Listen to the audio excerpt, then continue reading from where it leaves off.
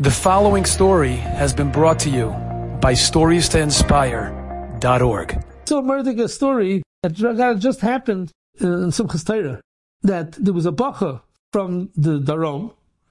He had a terrible nisayon. Couldn't get up on time in the morning. Every day he missed Shachris. Every day he had to come late to breakfast to say that it was never ending. And as much as his father and his mother tried to talk to him, to mechazek him to come on time, it just didn't happen. It came Simchas Torah, and he tells his father, I want to start getting up on time. Tomorrow I'm going to daven v'sikin. Wake me up v'sikin. So the father woke him up to go to v'sikin, and the kid was, I can't get up. But Lamaisi, he decided he's going to turn over a leaf, he's going to start going on time. He got out of bed, and he went to daven v'sikin. And we all know what happened that day.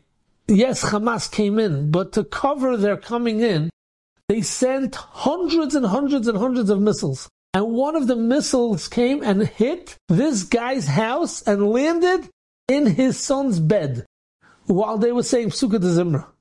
It would have been an unbelievable story.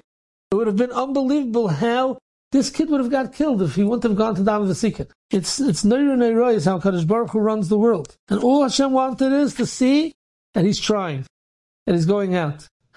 I heard another story that these Hamas guys, they went into a building to kill everybody. It was 10 stories. They went up in the elevator, they decided they're going to go from upstairs and they're going to work their way downstairs. Because if they work from the bottom up, there's going to be confrontations, people are going to be running against them, and they might get hurt or killed. Like this, nobody's going to know. They're going to start upstairs and just work their way down. They were going up, the elevators were going and going and going up. They're already almost by the 9th floor. And all of a sudden, a missile hit the electric pole outside and caused a blackout. And these terrorists are now stuck in the elevator. And they're banging to get out of the elevator. Yeah, eventually the police came and took them out. They were arrested. And that's how they got caught. Another story I heard is that there was the Frumme Yidden had no idea what was going on. They were dancing and davening in Simchas Torah. And a guy came out, and all of a sudden he went home. He decided he had a headache. He wants to go home. So he started walking home, and all of a sudden he sees a mechabel walking towards him and starting to aim at him. So he started running away. He turns around to run the other way, and he sees a mechabel the other side. But what did Hashem do? The first mechabel shot at him, and instead of shooting him, it hit the second mechabel. So when the second mechabel got hit, so the guy went to help the guy he just shot, so this Yid was able to run away and go free.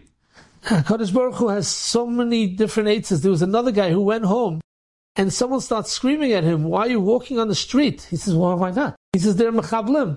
It came out that he was following the mechablim for 40 minutes going home, and they were just ahead of him. And he was walking right behind them a few thousand feet, and they didn't turn around. And he came home. We have to know, we have to do the right things. We have to do what Hashem wants from us. And we have, hopefully Hashem is going to protect us. If the best thing for us, He's going to protect us.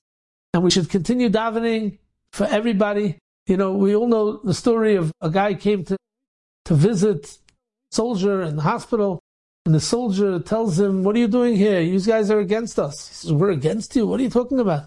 He says, I daven for a chayal every day, 3 times a day, and I'm coming to visit you.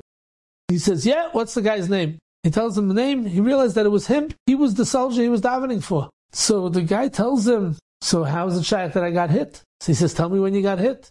He told him when he got hit. He says, you know something? I came late to Seder that morning. It's a pachar. But we don't realize how intertwined we are with the soldiers. And we are with the Nisim.